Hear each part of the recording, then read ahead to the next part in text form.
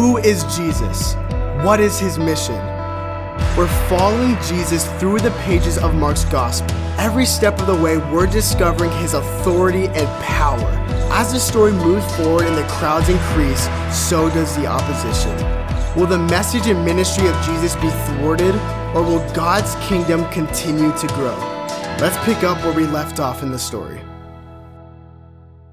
Well, hi everyone. Thanks so much for joining us today. If you're in one of our rooms live, I'm so glad that you're worshiping in the Commons or at Grace Harbor Creek. Just want to say I love you guys so much. I'm convinced that the Spirit of God shows up transcendently and eagerly when we gather together in his name. So I'm expectant for you today. And if you're watching on TV or Facebook or YouTube, if you're watching online another way or listening to the podcast, whatever it is, I've been praying that no matter where you're joining us from, that God would meet you right there through his word and with an encounter with his Holy Spirit as you open your mind and heart to his ways.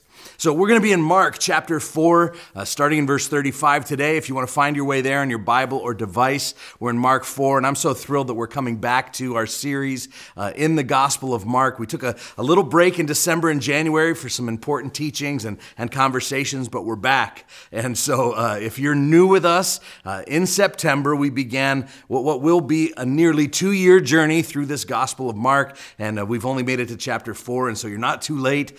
We're going to be in Mark consistently here for the next 5 weeks until we hit Palm Sunday and Easter, and we're going to break away. And I would just want to ask you to make a little mini commitment, will you?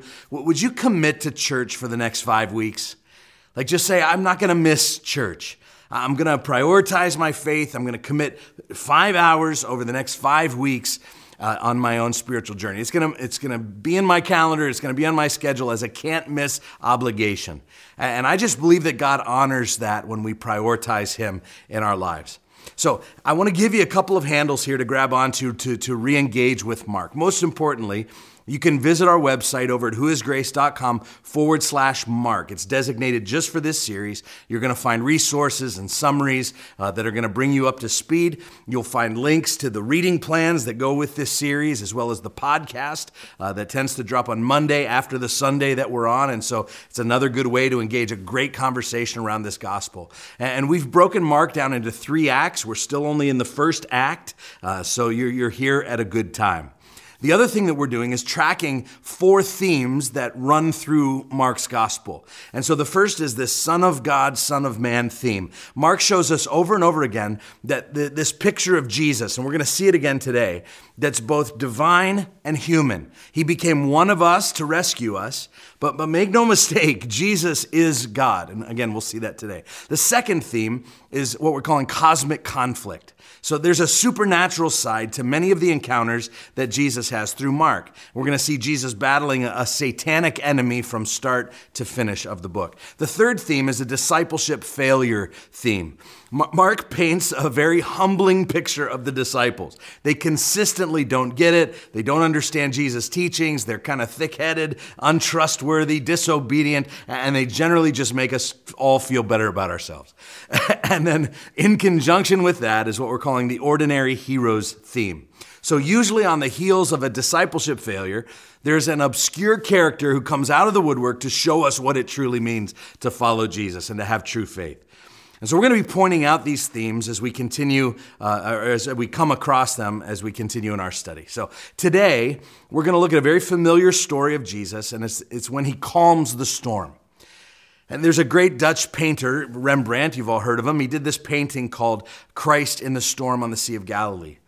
It's his interpretation of this story in Mark. And in the painting, you see a huge wave rising above the boat as if it's about to overturn it. And as you look closely at the painting, you can actually see the panic etched on the faces of the disciples as they seek to fight this mighty storm. And the one guy you'll see there in the foreground in the red is hanging over the edge, ready to just hurl into the sea. Jesus had been asleep. He'd just been woken up by a couple of the anxious disciples. You see that. And if you look closely at the painting, you also discover something unique.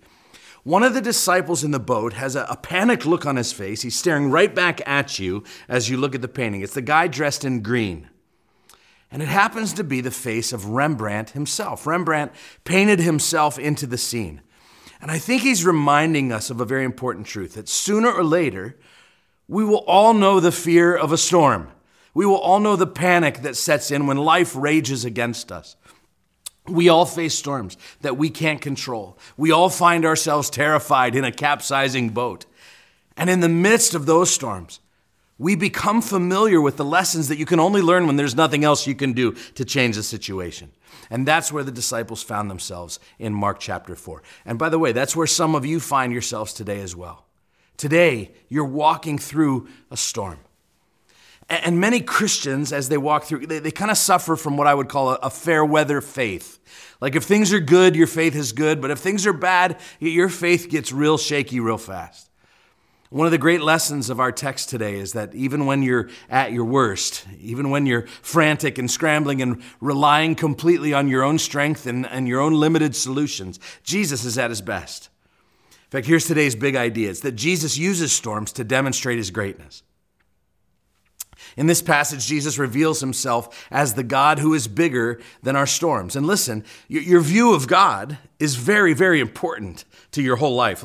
Because how you view God will determine how you view yourself. It'll determine how you view your circumstances. And today, I hope this passage is going to expand your view of God. One thing is for sure in this story. The storm was not as big to Jesus as it was to the disciples. Even though the storm was above their head, it was still under his feet. So let's set the scene as we come to our text. I want you to look at Mark 4:35. Mark 4:35, it says this, "On that day, when evening had come, he said to them, 'Let us go across to the other side.' And leaving the crowd, they took him with them in the boat, just as he was. And other boats were with him." Okay, so these first two verses, this section, kind of help us by setting the scene. This is the start of a new season of ministry for Jesus by the sea, and it's a new series of miracles. And so in this series, we're going to see Jesus demonstrating his power over nature, then his power over demons, and ultimately then his power over death. And in all three of those instances, we're going to see a contrast between fear and faith. In today's passage, the disciples, despite all that they had seen and heard from Jesus, they are deathly afraid. And it's our latest example of this discipleship failure theme that I just mentioned. And so Jesus leaves the crowd. He tells his disciples, "Let's go to the other side." Now that is a loaded phrase, by the way, that we're going to explore a lot more next week. And so they set out on the Sea of Galilee. Now, my wife Kim and I have had the chance, and some of the others of you have traveled there, to take a boat ride on the Sea of Galilee. It's a really unique body of water. It's surrounded by mountains on all sides. All those mountains have different elevations, and when the wind blows just right, it can create these swirling winds and crazy storms on that little sea. And it's called a sea, but it's more like a lake. It's 13 miles by 8 miles, compared to Chautauqua Lake in New York, which is 17 miles by 2 miles. It's kind of similar. It's also 700 feet below sea level compared to the Mediterranean, so it sits in this bowl. And the water flows into it primarily from the Jordan River. But it's such pristine and fresh water that it provides, even today, about 50% of the water for Israel. It's always been a tremendous resource, not just for water, but for fish. And the unique geography of it meant that quick storms could come through from out of nowhere. Anyone familiar with that? Not with the actual sea, but with the storms of life that can seem to come from nowhere. Like one moment you're cruising along, and then the next moment a phone call, the next moment a text, the next moment a piece of news comes to you, or a circumstance arises that makes you say, this changes everything. And whether it changes everything in that moment or much later down the road, it's a storm that you just didn't see coming. Well, back to the stories, the disciples were generally comfortable on the water. Up to 7 of the 12 disciples were professional fishermen. They knew the water. They were trained on the water. And not just any water. Many of them made their living on this very sea, the Sea of Galilee. But they were about to face a storm like they had never encountered before. And while this account really happened in real history, it's also hard to ignore that the boat becomes almost a symbolic picture for all of those who travel through life with Jesus. That there are times when you have to leave what you know behind on the security of the shore and venture toward the mission that Jesus has for you. And sometimes on the way to the mission, it means facing storms. So I want to frame the rest of this account this way. Let's just call it Surviving Storms with Jesus. Now, look at verse 37, and we'll pick up the story. It says, "And a great windstorm arose, and the waves were breaking into the boat so that the boat was already filling. Now, here's the first thing that I want you to see. It's just to pick up on what we just said. Some storms can't be avoided. Okay? The disciples found themselves in a situation beyond their control, and it seemed like it was going to be catastrophic. They didn't cause it. They didn't plan it. They didn't plan for it. They were just in it. But here's the thing. God was about to use it. See, part of why people get so discouraged in the midst of unavoidable storms is that we live with this illusion of control. And it's true, we control more stuff in our lives than anyone has ever controlled in all of history. We control when we go, where we go. We control what we wear, what we eat. We control the temperature of the rooms that we walk into. We control what we read, what we watch. Like, this concept would have been mind-bending for most humans for most of history. But it's led us in our generation to this illusion that if I'm smart enough, if I'm clever enough, strong enough, like if I can get the seatbelts and the airbags just right, then I can make my life accident-proof. I can make my life loss-proof, suffering-proof. But guess what? Out of the blue, storms come. Disease, disaster, disappointment. And all of a sudden, you've lost control. In fact, you may even realize that you never had it to begin with. And this truth starts to set in, that on this planet, life is incredibly fragile, even for the best and smartest and strongest of us. Your unexpected storm may be when someone you love dearly passes away. You don't understand why. Or maybe you lose a job that had become kind of your identity.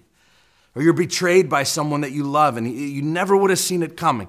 Not from them, not them. Your storm may be when life has you so confused you don't know where to turn next or what to do next. Storms can catch us completely off guard. And part of the problem is that a feel-good version of American Christianity has tried to weed out suffering from our theology. Health and wealth preachers are suggesting that the Christian life, if lived correctly, will insulate you from problems. You should be healthy and wealthy and whole, and if you're not, then you're doing something wrong with your faith. You're not spiritual enough. You're not praying enough. We need a more robust theology of suffering because you're not going to get very far into the Bible before you run into very godly, very holy men and women who are stricken with suffering. Abraham and Joseph and Job and Naomi and Esther and all the prophets. And then you get to the New Testament and Paul's talking about how many times he's been beaten and flogged within an inch of his life and shipwrecked and unjustly imprisoned, and John the Baptist is thrown into jail. He's about to be beheaded, and he sends word to Jesus, and he's like, "Are you the Messiah, or should we expect someone else?" Suffering comes. Storms come. And you can't spiritualize your way out of that eventuality. And sometimes the storms are not your fault. And the only thing that you can do is to submit to God's sovereign plan and walk well through it, and to know that he's there walking with you. Some of you are beating yourself up for the storm that you're in right now because you think that, you could have done this differently or that differently. And that may be true. But for some, you're in it due to no fault of your own. It's a storm that only God saw coming. And he will use it for his purposes. Some storms can't be avoided. And that's where the disciples find themselves. Here's the second truth. Storms can tempt us to abandon our faith. Look at verse 38. It says, "But he," that's Jesus, "was in the stern, asleep on the cushion. And they woke him and they said to him, 'Teacher, do you not care that we're perishing?'" And so I love this picture of Jesus, asleep in the midst of a raging storm. And there's a spiritual side to him sleeping. Like, you can only fall asleep like that in a storm like that if you have a deep trust in God. Like, there is nothing to worry about. But there's also a humanity to this picture. Like, Jesus was exhausted. He was just physically done after all the teaching and the traveling and the people and the crowds. He needed sleep. See, sometimes we picture Jesus as superhuman, but this is one of those times that we see that he was not just fully God, he was fully man. He took naps. And so Jesus is sleeping. And I've always thought that the disciples had to have been hesitant to go over and wake him up. Like, this was their department after all. They were the sailors. He was the carpenter. They could navigate a storm on the water all by themselves. Thank you very much. And so they're clamoring at the oars and they're bailing water out of the boat and they're frantically scurrying around the deck trying to find solutions, screaming to one another when the next wave was about to hit. Like, have you ever seen that show Deadliest Catch? You know, these veteran sailors are trying to handle it without waking up the greenhorn who's sleeping. You know, but this one has gotten out of their control and they're terrified. And again, it just shows that this was a doozy of a storm. And this question that they ask in verse 38 implies that they think they're going to die. Teacher, do you not care that we are perishing? They were afraid. Now, let me just share a couple working definitions that I think are helpful for us. One is a definition of fear. Fear is the emotion that people feel when a danger is actually present. Anxiety is fear, but it's the fear that comes from worrying about danger that might happen. So they were in the middle of an actual danger situation. So they were experiencing raw fear. And I think in the Psalms we discover kind of two different levels of this fear. Both are expressed here in this text. One level the Psalms expresses is physical fear. And the main question that we ask at this level of fear is, what is going to happen to me? And so in one sense, this is a good kind of fear. It's the fear that makes us jump out of the way if a car is coming at us, or keeps us from touching a hot stove. What's going to happen to me? And so when the disciples say, we're perishing, we're dying, that's level one fear. But there's a second level. It's a deeper, debilitating kind of fear that we see in the Psalms and here. And it creates this low-grade anxiety that outlives the circumstances. And it can actually tempt us to abandon faith in God altogether. It's the second level. It's spiritual fear. And if the first level asks the question, what is going to happen to me? The second level asks the question, where is God? And this is what we hear when the disciples say, don't you care? Don't you care? That's a spiritual fear. And fear at any level can cause us to do all kinds of crazy things. You probably heard the standard responses. It's fight or flight or freeze has been added. Fight, that you just start blaming others or lashing out or getting physical or getting defensive. You hurt people around you. Flight is when you stop at nothing to kind of get out of the situation. You perceive everything and everyone as a threat and you recoil. And then freeze is just when you isolate. You go into a depressive hole. You become completely paralyzed. And some of you are in a storm and you've moved into fear mode. Level 1 or level 2, fight, flight, or freeze. The disciples were in all of the above. And if they'd only remembered that they were at sea with the one who has power over the wind and waves. And finally they did. And so after they tried everything themselves, they're on the brink of abandoning their faith. The sailors swallowed their pride and they shook the carpenter awake by the shoulders. They needed divine intervention. You know, usually the first true act of faith in your storm is when you cry out in desperation to Jesus for the first time. And they weren't great prayers, Don't you care that we're dying? Jesus, how could you be sleeping when we're in such danger? You ever prayed those kind of prayers? It's okay. The best of us often wonder why God seems to be asleep at the wheel while the great storms of our life are swirling, threatening to drown us. It's naive to believe that any of us are so solid in our faith that we won't at one time or another wonder where God is while we're hurting and wonder what God is doing while we suffer and wonder why God doesn't do much more to help out. But it's also easy to misinterpret his silence as indifference. See, that's the point here. The storms often tempt us to abandon faith. And so how do we combat that? Well, when you cry out, where is God in my storm? You need to be able to remember the answer. We get an answer here in the text. He's there in the boat with you. Like that's the best news of all. He's with you.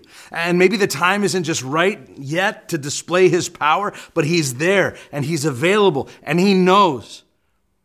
And so what was the best use of the disciples' time? Was it like when they were pulling the oars or when they were bailing water or barking orders to each other? No, the ones who used their time the wisest were the ones who were calling upon Jesus to intervene. You see, the best thing that we can often do in the middle of a storm is to seek him. Even if he seems silent, cry out to him because he's like, one of these mothers at a kid's birthday party when there's 100 other kids running around and all that noise and all that craziness, she can still pick out, she can still hear the unique cry of her child. The Bible says this about God in Psalm 34, when the righteous cry for help, the Lord hears and he delivers them out of all their troubles. The Lord is near to the brokenhearted and he saves the crushed in spirit. In your trouble, in your storm, cry out to God. He's right there in the boat with you. Well, that leads to the third truth that I want you to see from this text, and that's that God uses storms God uses storms, and we can see here that he uses them in two distinct ways. The first is he uses storms to demonstrate his power. I said earlier that when you're at your worst, that God's at his best. Well, I want you to see in verse 39. The disciples are scrambling and screaming and shaking, and it says this. And he awoke and rebuked the wind and said to the sea, "Peace, be still." And the wind ceased, and there was a great calm. It's so matter of fact. But I want you to see the incredible nature of this miracle. First, the patience of it all, the calmness of it all. Jesus heard their desperate cries in the middle of this crazy storm, and he responded in his time. His response reminds me of the Lazarus account. He appeared to be late. You remember that? The sisters we called you days ago, and our brother died in the meantime. And if you'd just come when we asked you, it would have been fine. Jesus is never late. He's always on time. And so he wakes up and he yawns and he stretches his arm and he scratches and wipes the sleepers out of his eyes, whatever. And then he's like rebuking the wind. And he says to the sea, "Shut up, be still." It's actually the same phrase in the original language that he's been telling to the demons. No theatrics, no abracadabra, no effort. He just spoke to the wind and the wind stopped instantaneously. He spoke to the water and the water stopped instantaneously. Notice both. He spoke to the wind and the water. With one word, millions of horsepower of wind energy is halted, and millions of gallons of water are stopped and made like glass. If the wind had stopped, but the water hadn't stopped, that the waves would have hit the shore and they would have bounced back and collided. It would have been a mess. And that would go on for quite some time after the winds had stopped because the water would still be moving. But he stopped the wind and he stopped the water at the same time, simply by speaking. And can you imagine that? Like, you know how loud a storm can be, right? Like, especially on the water. Think about footage that you've seen from newscasters in a hurricane. You know, they're screaming at the top of their lungs, leaning into the wind, holding on to their hats. And can you imagine 1 second they're screaming at the top of their lungs just to be heard, and the next second everything stops and they're screaming now awkwardly, very loud, into total silence while floating on the most tranquil of fishing ponds on a warm summer day, totally still. Just think about how dramatic this miracle was. And what's Mark telling us by this? He's reminding us that Jesus is both the Son of God and the Son of Man. Yes, Jesus was just taking a nap in all of his humanity. But let's make no mistake that this is God we're dealing with. Like, you're looking at the creator of all things here. This is the Son of God. He is the Son of God proven by his birth. He is the Son of God proven by his victory over Satan, proven by his teachings, proven by his sinless life, proven by his miraculous powers, and proven now by his tremendous control of his creation. He has complete power over nature. He controls it. He created it. He sustains it, and he can tell it to shut up whenever he wants to. The psalmist speaks frequently of God's voice being the only thing that can still the waves. And the disciples, remember, were raised memorizing the Old Testament. They would have been very familiar with these passages like Psalm 89 that says, "You, God, rule the raging of the sea. When its waves rise, you still them." And Psalm 107:23, it says this, that says, "Some went down to the sea in ships, doing business on the great waters. And they saw the deeds of the Lord, his wondrous works in the deep." 25, "For he commanded and raised the stormy wind, which lifted up the waves of the seas." 28, "And they cried to the Lord in their trouble, and he delivered them from their distress. He made the storm be still, and the waves of the sea were hushed." So what is Mark's point? He's saying, this is God we're dealing with. And oh, by the way, Jesus is bigger than any storm. Let me ask you something. If God can control the wind and the waves, don't you think he can control your storm? If God can alter the very laws of nature, I believe he can help me with my problems. See, God uses storms to demonstrate his power. But there's a second way. Look at verse 40. He said to them, "Why are you so afraid? Have you still no faith?" You can almost hear his frustration. "And they were filled with great fear and said to one another, 'Who then is this, that even the wind and the sea obey him?'" Here's the second way that God uses storms, is to develop our faith. See, there's something in all of us that tries to shrink God down into something we can understand. Like we want to have a manageable God. But passages like this make God completely unmanageable. He's actually threatening. The disciples going from being afraid of the storm, being afraid of dying, to being even more afraid of the one who's standing next to them in the boat. Because now they've just seen he's way more powerful than the storm that was just about to kill us. And so they're in awe of Jesus' power. They had seen him teach, they had seen him work miracles, but power over nature was a whole different thing.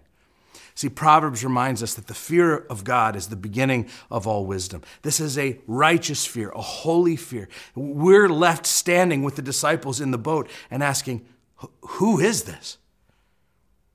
And as we're staring at sheer power, Jesus looks back and asks this penetrating question. Do you still have no faith? What's faith? What did Jesus want them to understand about faith in this moment? What does he want us to understand? Well, I think it's this, that faith is not some touchy-feely internal power or force that you just try to embody. Faith is not something that you harness or meditate your way into. Faith is not a formula that once you figure it out, God is going to respond to your requests on cue. Faith is not the same as confidence, like I have faith in my team or I'm betting on myself. It's not like if you can just stockpile enough of it, stockpile enough faith through my good deeds or through other means that you can somehow faith God into working for you. In fact, Jesus taught that if you have a very little of it, that's enough. I hear people all the time say, I just need more faith, I just need more faith. What's Jesus teaching us here? He's teaching us that the issue is not the size of your faith or the amount of your faith. It's the object of your faith. He's saying to his disciples in the boat, and he says to every one of us who are searching for answers and scared out of our minds in the middle of a storm, the object of your faith must be me. Don't you see what I can do? Don't you see who I am?